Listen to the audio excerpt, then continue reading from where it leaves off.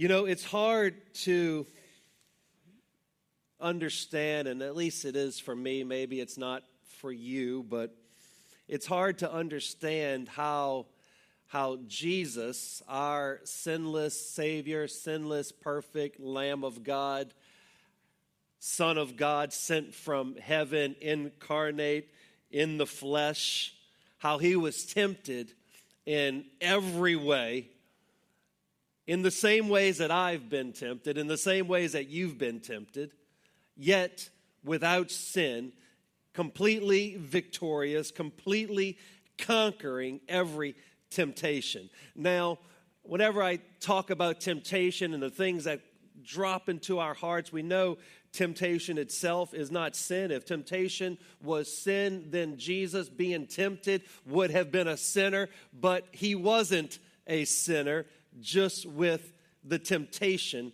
hitting him. But I like to look at temptation, and if we were all hooked up and hardwired to an LCD screen everywhere we went, in every temptation or every thought that was conceived in your heart or your mind that sort of passed through was kind of shot up on that screen. Even if while I'm preaching, I was hardwired to these LCD screens and projector behind me, it would be a horrifying thing. It'd be terrifying. But Jesus somehow, our sinless, we okay back there? Is it trying to project something? It doesn't seem to be cooperating very well. We fixed one devil this morning. Now we gotta, anyway, never mind. But there's great comfort in knowing this truth of Jesus' victory over temptation, even though we perhaps can't fully grasp it. Today, as we read through this book of Hebrews and some different passages, we're going to just get this affirmation and look at this study of how Jesus' blood accomplished salvation for all who believe. Those great words right there in verse 14, where it says that, if we can put verse 14 back up, it says that we have a high priest who has passed through the heavens. I mean, we have a perfect Lamb of God, the Son of God, who, I don't think that's 14, or maybe it's the first one, Hebrews 4:14. There we go. We have a great high priest who has passed through the heavens, his name being Jesus. We on Resurrection Weekend, we focus year after year after year, we focus on the suffering, we focus on the torture, we focus on what Jesus' suffering has accomplished for us. But, Hebrews, in the book of Hebrews, what it begins to do is really help us to see and understand how this actually happened. And on that day when Jesus breathed his last breath, and on that famous Mount Calvary, when those others being crucified on his left and his right, one whom obviously was there with him same day, today you'll be with me in paradise. This, because of what Jesus accomplished on this cross, is where we gain our confidence. It's where and why we can have confidence. Now, don't confuse confidence with arrogance. Sometimes we get those two mixed up. We're to be confident in what Christ has accomplished, but yet not arrogant, humble, and humbled by what Christ has accomplished for us. It says that this, then in verse 16, let us then with confidence draw near to the throne of grace, that we may receive mercy and find grace to help us in our time of need. Matthew Henry says that we should encourage ourselves by the excellence of our high priest to come boldly to the throne of grace. Mercy and grace are the things that we want, and I would even add the things that we need. Can somebody say amen? Amen. Mercy to pardon all of our sins, and grace to purify our souls. Besides our daily dependence upon God for present supplies, there are seasons for which we should provide in our prayers these times of temptation, listen, either by adversity or by prosperity.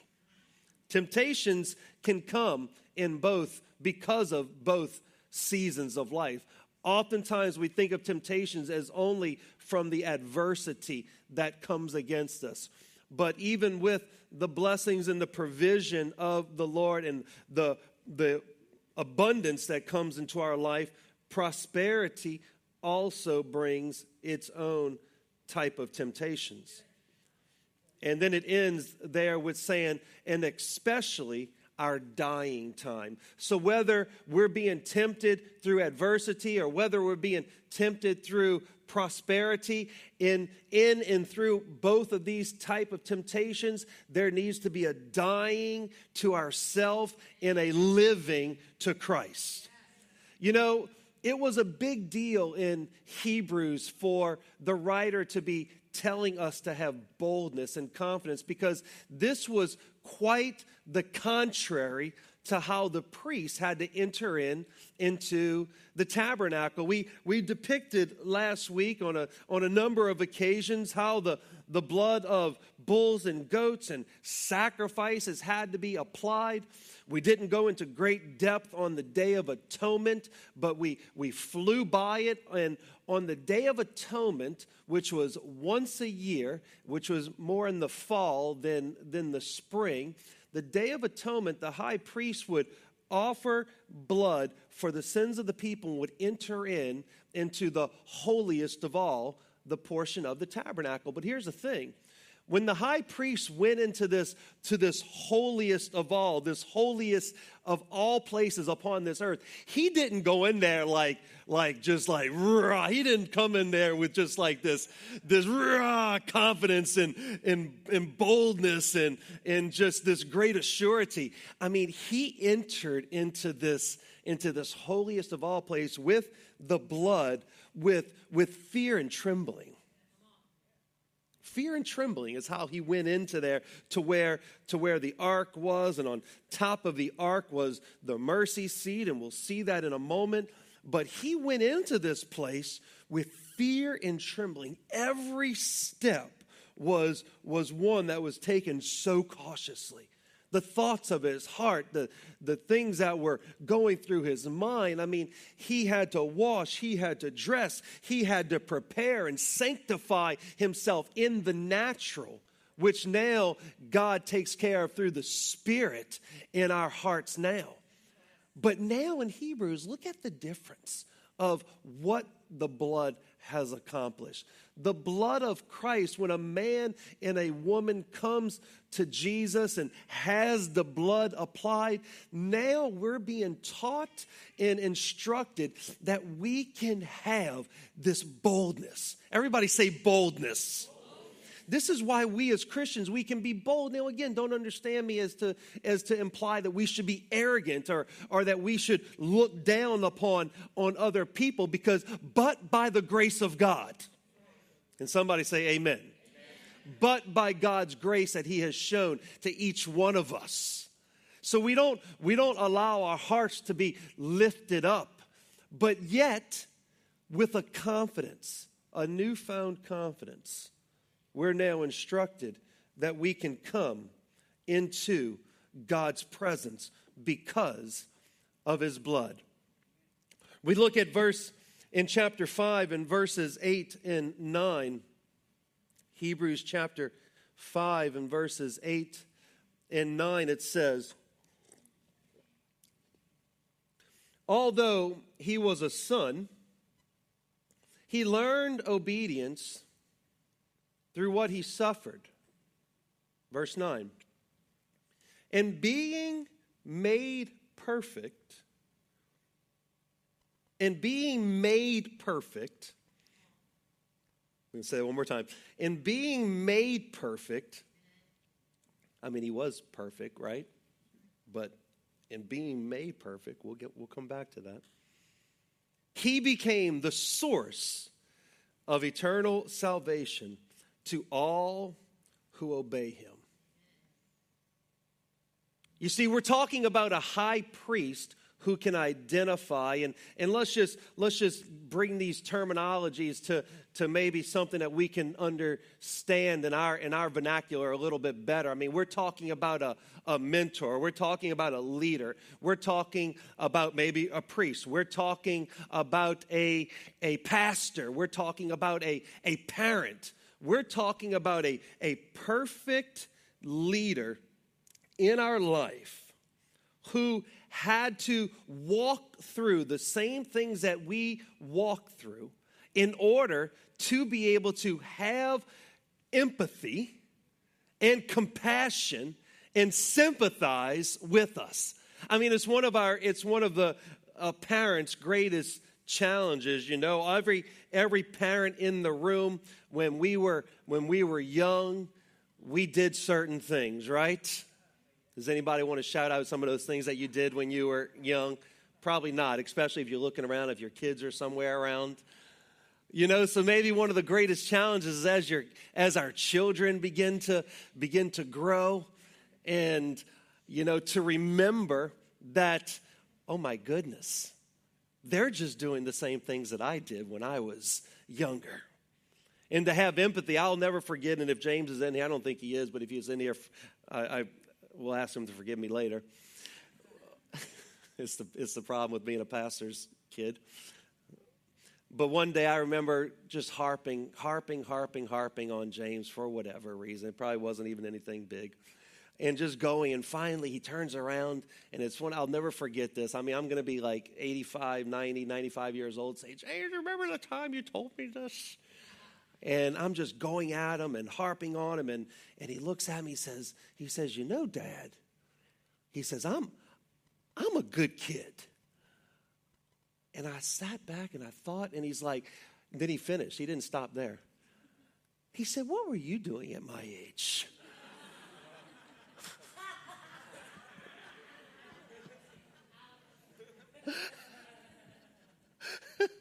I said, point well taken. It got him through that day and maybe a week or so, and I'm sure I got right back to harping. He was only able to pull that out on me one time. You know, he hasn't used it again yet, but I did learn a lesson that day. I did learn, and I did have a reality, a moment of reality, of awakening, of how to have empathy and how to have compassion on those in our life whom we love and whom we lead and whom we are wanting them to follow our example. And I relate that back to Christ and how now it's telling us in Hebrews here that Jesus learned obedience. Everybody say learned obedience. Now get this, Jesus, he was perfect. He was sinless. I mean, he was a perfect kid, right? I mean, yeah, he liked to run off from his parents and go hang out in church without them knowing it, but he was the perfect kid, right? I mean, and so all of us have to walk and learn things. Jesus learned obedience, and the Word of God says that being made perfect. And so what does it mean? Because it wasn't that Jesus was not perfect before. But what was it? It was that Jesus still had to walk through all of these temptations. Jesus had to walk through these sufferings. Jesus had to walk through these challenges. If he had not had to walk through them, we would not be able to relate with him like we're able to today. We would just feel like he's a distant God and operates on a whole different plane than we do. But because he learned it, because he had to be reared up by his parents, because he had to obey his mom and father and growing up, because he had to press through those times of suffering and those times when he was being ridiculed and those times when it became obvious, painfully obvious, of what he was going to have to go through. It was in these times of obeying through the tough times that Jesus' perfection was complete. You see, the blood that was applied when Jesus bled out and when Jesus breathed his last, that blood that was applied to the heavenly mercy seat. Christ appeared in the heavenly tabernacle. Let's read in Hebrews 9, 11, and 12, and then 23 and 24. Hebrews 9, verses 11 and 12, and 23 and 24. It says, "But when Christ appeared as a high priest of the good things that have come, then through the greater and more perfect tent, not made with hands, that is, not of this creation, he entered once for all into the holy places, not by means of the blood of goats and calves, but by means of his own blood, thus securing for us eternal redemption." Drop down to verse 23 now in Hebrews chapter 9. "Thus it was necessary for the copies of the heavenly things to be purified with these rites, but the heavenly things themselves with better sacrifices than these. For Christ has entered not into holy places made with hands, which are copies of the true things, but into heaven itself, now to appear in the presence of God on our behalf." Amen. So when Christ breathed his last, bled out upon the cross, the how of what happened was Jesus immediately appeared in heavenly places. You see, when Moses built the tabernacle and then followed by David assigning the finances and Solomon building the temple, these earthly tabernacles, whether the tent or whether that made of stone, gold, bronze, and silver and the like, and wood, these were just copies of a heavenly tabernacle. The earthly pattern, the pattern that was followed here on earth was just a pattern that was given from heaven.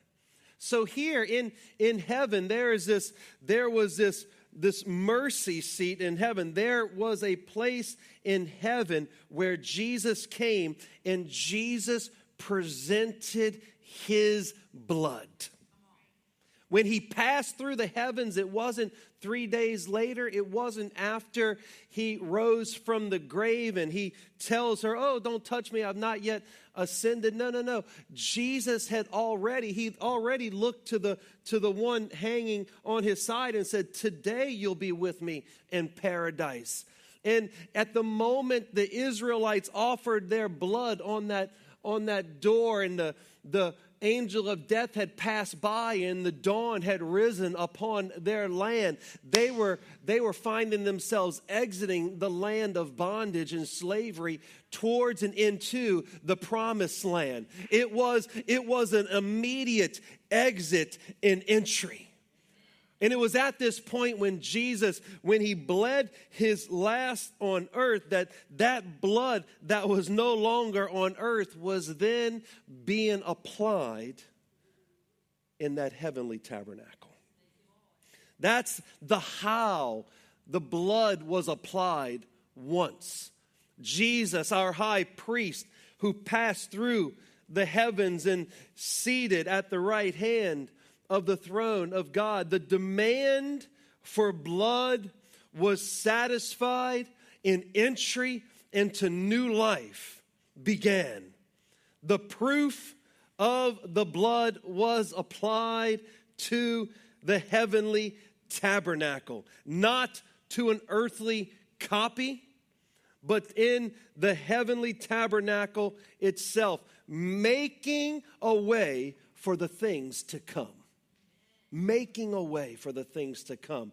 Now, with that thought, we're going to now go back to the day of the resurrection.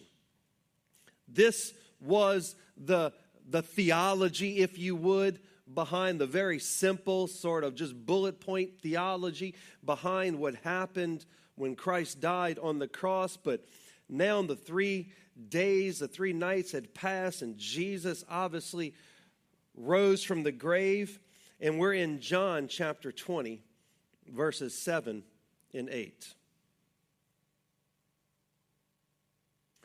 Verse 7, and the handkerchief that had been around his head, not lying with the linen cloths, or the linen clothes, but folded together in a place by itself. Then the other disciple who came to the tomb first went in, and he saw and believed.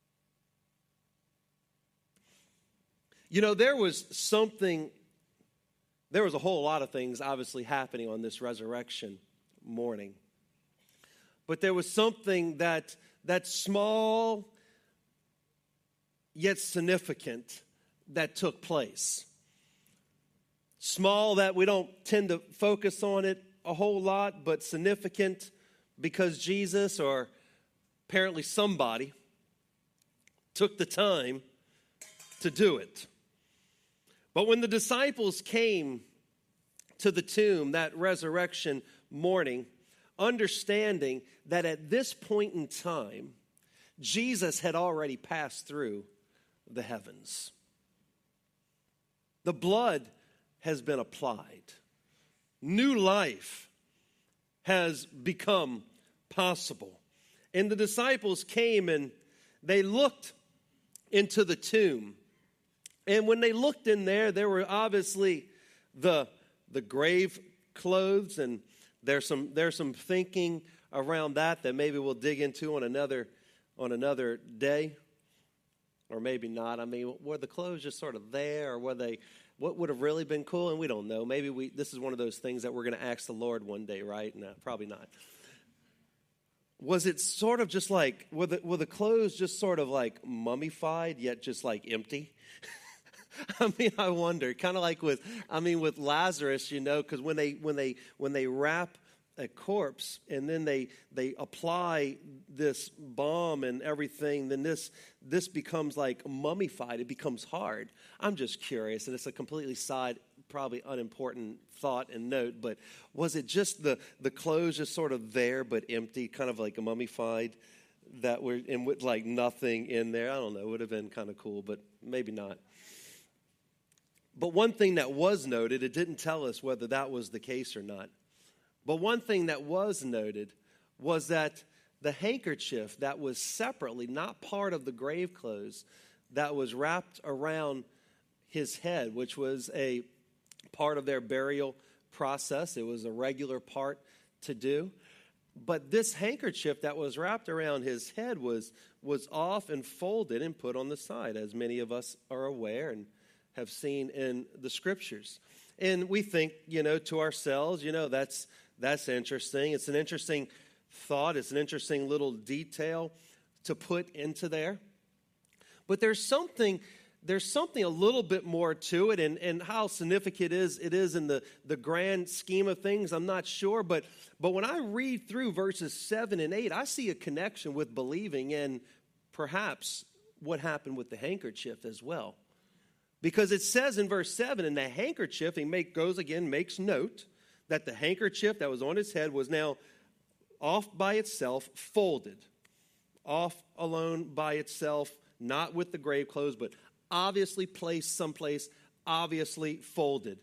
And then the disciple who came to the tomb first, went in also. And when he saw, and to me, and when he saw is combining everything that he saw in there.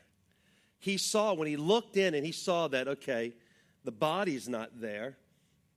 Stolen, something else happened. Remember, they're not putting all this together yet. The body's not there. The grave clothes are just there. But when he saw what he also saw, which verse 7 just told us, when he saw the hanky. The hanky's over here folded. And it says, when he looked in and saw, then he believed. So he saw that the body wasn't there. That could have been a number of different things, perhaps. He saw that the grave clothes were still there. It meant that he left kind of like in a Lazarus fashion, either bearing all or somehow being clothed by light or something else. But then he also saw the hanky. And you put all these things together, next thing you know, it says that he saw and believed. Now, I'm no Jewish man, and you study and you do your best to be studied and approved, but you go and read up on some of this tradition of a Jewish household and the relation between the servants and the household owners and the masters. And there's this story connected to this hanky. And it goes like this. It says, when the servants set the dinner table for the master, he made sure that it was exactly the way the master wanted it. The table was furnished perfectly, and then the servant would wait just out of sight until the master had finished eating. And the servant would not dare touch that table until the master was finished. If the master was done eating, he would rise from the table, wipe his fingers, his mouth, clean his beard, make sure there's no food stuck up in the beard. And he would wad up that napkin and just sort of toss it on the table. The servant would then know, hey, I can come clear the table. For in those days, the wadded napkin meant I'm done. But if the master got up from the table for whatever reason and folded his napkin and laid it beside his plate, the servant would know not to touch anything, because the folded napkin meant I'm not finished yet. And the folded napkin meant I'm coming back. Now, again, I'm no Jewish man and I'm no Jewish household, so, this is what I'm reading. This is what I'm studying out. It sounds good. I'll go with it. But when he saw everything, listen to me, when he saw everything, Jesus left his disciples in the tomb exactly what they needed to see to be able to believe. If somebody is there, you give the Lord a hand clap right there. Listen, when is the last time? This is both maybe a little alarming. I hope it doesn't draw back any bad memories. But when is the last time that any thief came and broke into your car or broke into your house and took something that belonged to you and went and made sure that your bed was made? or went and said, I'm going to take their TV, but let me go get their laundry and fold their laundry real quick for them and just leave their laundry folded. No. When they saw this, there might have been a lot of questions running through their mind with the missing body, but when they put it all together, they believed, because the message was, I'm not finished, and I'm coming back for you.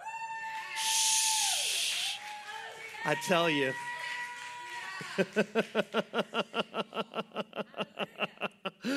I tell you, the Lord knows how to get his message across. And John, if we jump now a little bit further in that same chapter of John, again, Jesus having passed through the heavens. Say that with me. Jesus having passed through the heavens. Way too much. Passed through the heavens. One more time. Passed through the heavens. Jesus having passed through the heavens already and just putting that blood on the altar so that new life and deliverance from slavery and bondage, leaving a clear indication that I'm not done, I'm coming back. Now we get to John chapter 20, verses 26 through 28, and 8 days later, I love 8 days later. I have to mention it at least one time every week after Resurrection Weekend because that's today. I mean, if you include the resurrection day itself, you know, after all the appearing that he did on the resurrection day, 8 days later is the next Lord's Day. It's the next Lord's Day. Wow, his timing. Jesus loves to show up at church. 8 days later, his disciples were inside again, and Thomas was with them. Making note that Thomas was with them because Thomas was not with them the last time. Although the doors were locked, Jesus came and stood among them and said, "Peace be with you." Then he said to Thomas, "Put your finger here and see my hands, and put out your hand and place it in my side, and do not disbelieve, but believe." And Thomas answered him, "My Lord and my God." You know, when Jesus in Philippians in chapter 2 and verse 7, when it says that he emptied himself and took upon the form of man, he humbled himself and took upon the form of a man. This was not a temporary taking upon the form of a man. It wasn't like, and I remember when this truth first exploded in my heart so many years ago as a new Christian, when I first realized, oh my goodness, Jesus became a man, took upon the form of a man forever. Not just, oh, I'm going to do this right now just to sort of do this for you, and then I'm going to go back to being, light. And just spirit. Jesus took upon the form of a man forever. Not only did he take upon the form of a man, think about this. You think about going to heaven one day. When you think about your glorified body, what is the first thing that you often think about? I'm going to take a stab here. I'm just going to kind of walk out and just go out on the plank here. But normally when we think about our glorified body, we're like, all the deficiencies. We're like, oh, thank the Lord, I'm going to have a glorified body one day. Right? I mean, maybe at least one or two of us have thought like along those lines, especially if we're dealing with sickness and for whatever reason we just can't get our miracle and our healing, or if we're dealing with some struggles and some sufferings, we got our thorn in the flesh, we're just like, thank God for a glorified body one day. Here Jesus is, he shows up 8 days later, he looks at Thomas, and when Jesus was glorified, he rose from the grave, he's no longer in the weakness of the flesh, but he's in his glorified body. When he shows himself to Thomas, he says, here, check out the scars. Here, put your hand in my side. His side obviously still had a hole in it. It was healed and glorified and solidified, whole and all, in order to be that eternal lamb slain for all those who would believe. We have a Savior whom, like Thomas saw on that 8th day later, when Thomas saw those scars upon Christ, we have a Savior who bears those scars today. He bears the scars that he took upon his body for all of us. And he kept those scars for us. When John chapter 1, verse 14 says, the Word became flesh and dwelt among us. And we have seen his glory, the glory of the only Son from the Father, full of grace and truth. You know, Thomas, we always got to pick on Thomas just a little bit each year. But Thomas isn't so much different from anybody in the house. I mean, Thomas might actually be more like many of us than a lot of the other disciples. Now, you're not going to raise your hand to that point. I get it. Nobody's going to be like, yeah, I'm all about Thomas. I'm just curious. Any Thomases in the house? No, don't raise your hand.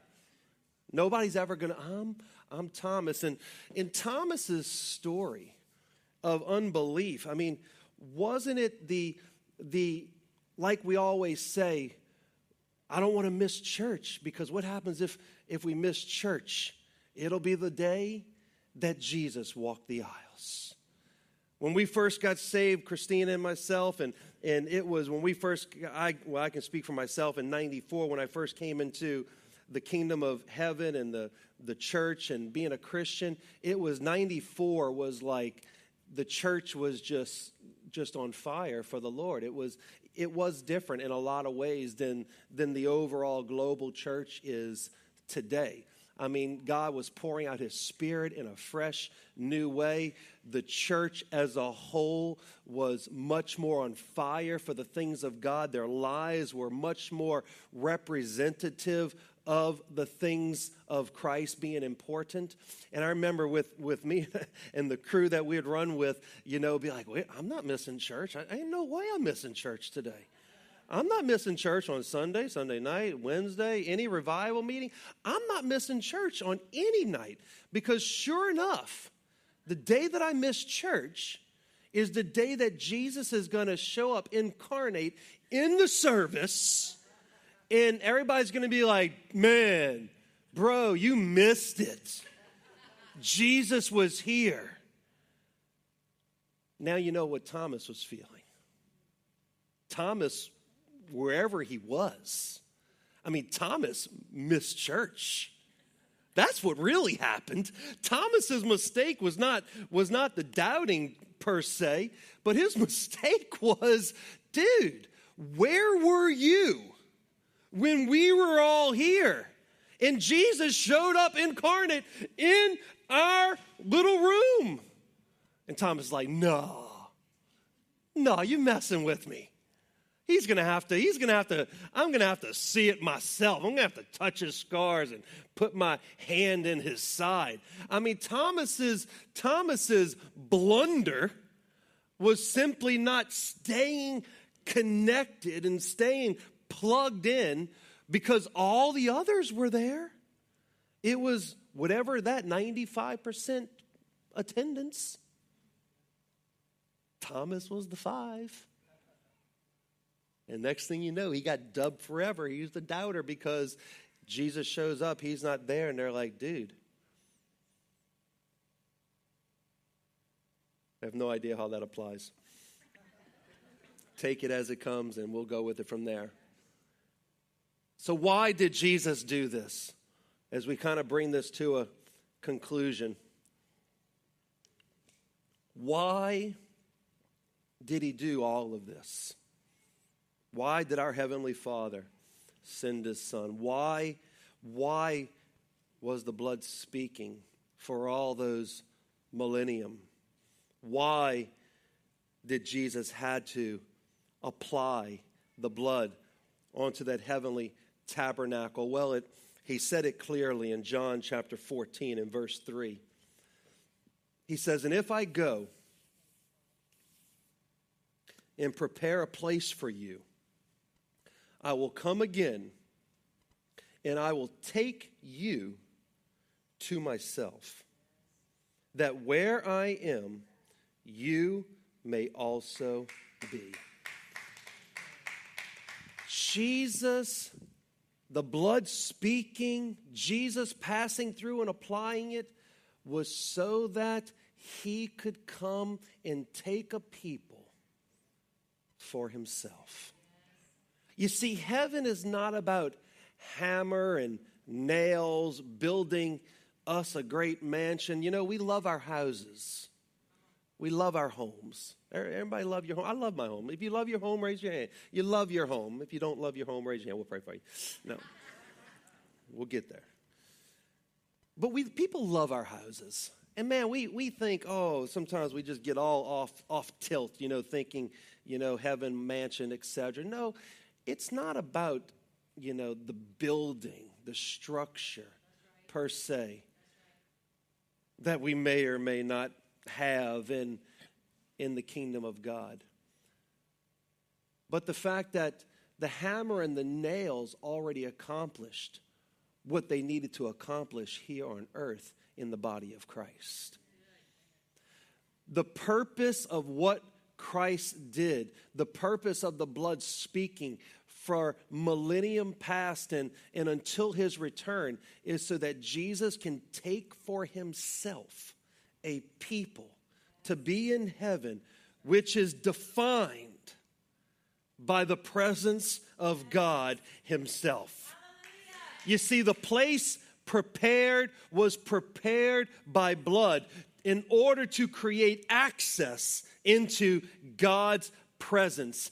Our Creator knows best.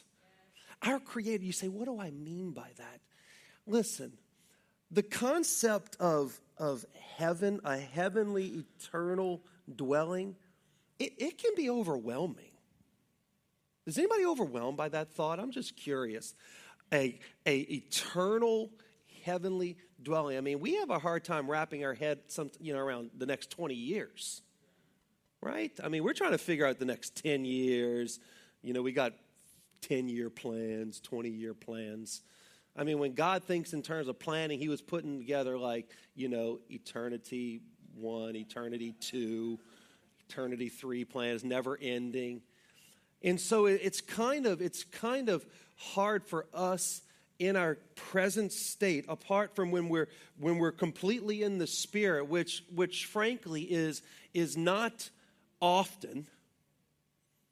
We tap into the things of the Spirit and we do our best to walk in the Spirit, but to be like completely enraptured in the Spirit and be surrounded with eternal things, it happens. And there are visions and dreams, but it's not a place where we live per se from moment to moment.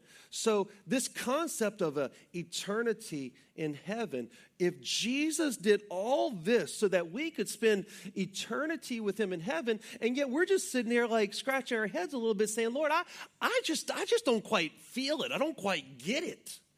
It just doesn't all make sense yet. How can I be happy for eternity in heaven? I mean, we think our happiness is our children or our grandchildren, or if our tomatoes are growing this year, or if the fish were biting, or if I could find a turkey in the woods somewhere. But our Creator knows best. In 1 Corinthians chapter 13:12, it says this, "For now we see in a mirror dimly, but then face to face. Now I know in part, then I shall know fully, even as I have been fully known." You see, your Creator knows best. He made you. He formed you. He put the desires and he made you look and talk in the way that you are today. Surely this Creator who knows everything, as the scriptures say, even as I have been fully known. Surely the Creator who fully knows you knows what's going to fully satisfy you. And even though our finite understanding that for now we see in a mirror dimly. Seeing in this mirror dimly is that you are understanding in part. It doesn't all make sense. Even much of what I'm saying today, it's just sort of hidden and you're taking in as much as you can, but it's still just dimly. It still doesn't all make full sense yet. But there's coming a day. There's coming a time, rest assured, and this takes faith. It's the same type of faith that you needed to get saved. When you take that step of faith and you're like, Jesus, come into my heart. I need you, please, or however you did it. Jesus, whatever. Jesus, however you did it. The faith that you took to get saved, this is a faith walk. From faith to faith. The just live by faith. And we have this faith in trusting our Creator. That just as He fully knows us today, we yet to fully know Him. We're yet to fully know Him. And what I'm attempting to do right now is increase your expectation. Increase your desire and your faith, and increase your longing to be in that eternal dwelling with Christ. Listen to what this author writes. He says, none has ever immediately seen the Father but the Son. And none else sees the Father any other way than by the Son's revealing Him. And in heaven, the spirits of just men made perfect do see Him as He is. They behold His glory. They see the glory of His divine nature, consisting in all the glory of the Godhead. So those who are in heaven are seeing all the splendor and the majesty of the Father, the Son, and the Holy Spirit, unreservedly. Are seeing them clearly. His beauty in all of His perfection, His great majesty, His almighty power, His infinite wisdom and holiness and grace. They see the beauty of His glorified human nature. That's a beautiful thing there. In the glory which the Father has given Him as God, man, the mediator. For this end, Christ desired that His saints might be with Him, that they might behold His glory. In Mark chapter 3, and we'll close with this, and if the worship team could go ahead and come. Mark chapter 3, verse 13. And just close your eyes as I read this last verse today. Everybody in the house, just close your eyes for a moment and let the Holy Spirit speak to you today. It says that, and He went up on the mountain, and He called to Himself those whom He desired, and they came to Him. You see, I want to assure you today that Jesus calls, and we, His people, are able to hear. He calls those whom He desires. And that is, in other words, saying, when you feel or you felt the tug on your heart, and you feel the tug on your life towards God, towards a relationship with a Savior, it's because Jesus desires for you to be with Him. By faith, we know heaven is a beautiful place. But by faith, we know that heaven is this beautiful place because it is the dwelling place of the presence of God. By faith, we know that God's presence in eternity will be all all satisfying. Let me say that one more time.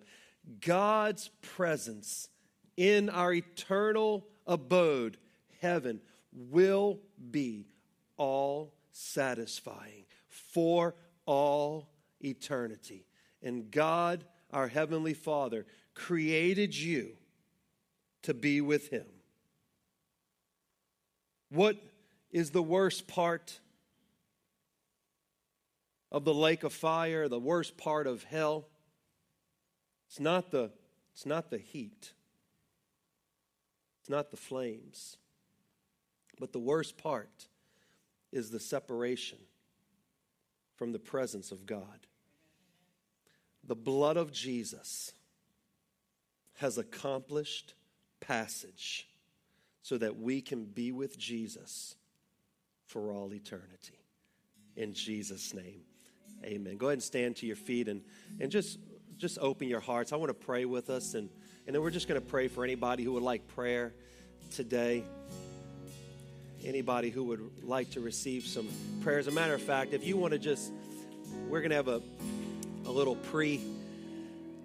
getting ready for this week, for men's and for glory night and for all-night prayer.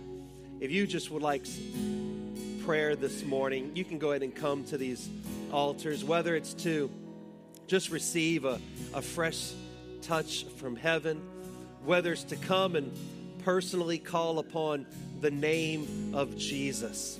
Whatever your heart's desire may be, the blood was shed. Passage has been made into the presence of God. Let it be here on earth as it is in heaven, in the mighty name of Jesus. Lord Jesus, we give you glory today. Lord, we give you glory and honor. Lord, we give you power and praise. Lord, we say be magnified, be glorified in this house today, Lord, in every heart. You know, if you're here and you need to pray, you've never asked Jesus into your heart before, you know, I want to just pray with you right now, just with our hearts opened, our eyes closed. If you would like to pray and receive Jesus in your heart, whether you're here in this room or watching from online, if you would like to pray and receive Jesus in your heart, just quickly, for yourself and for the Lord, just raise your hand and put it back down really quickly. Just raise your hand and just put it back down as an acknowledgement of what I'm saying. You would like to pray to receive Jesus into your life. We want to make sure that we give you an opportunity right now in Jesus' name. Thank you, Lord. Everybody with uplifted hearts, and if you would like to just lift your hands with me in this place, let's just all pray together one more time, and just to acknowledge what Jesus has accomplished for us. Just pray with me. Say, Jesus, I need you. Jesus, I thank you. Jesus, I ask you to forgive me. I ask you to come into my heart. I ask you to make me a member of the family of God. I ask you to fill me with the Holy Spirit. Fill me with your power. In the mighty name of Jesus. Amen. Amen. Lord, we thank you today.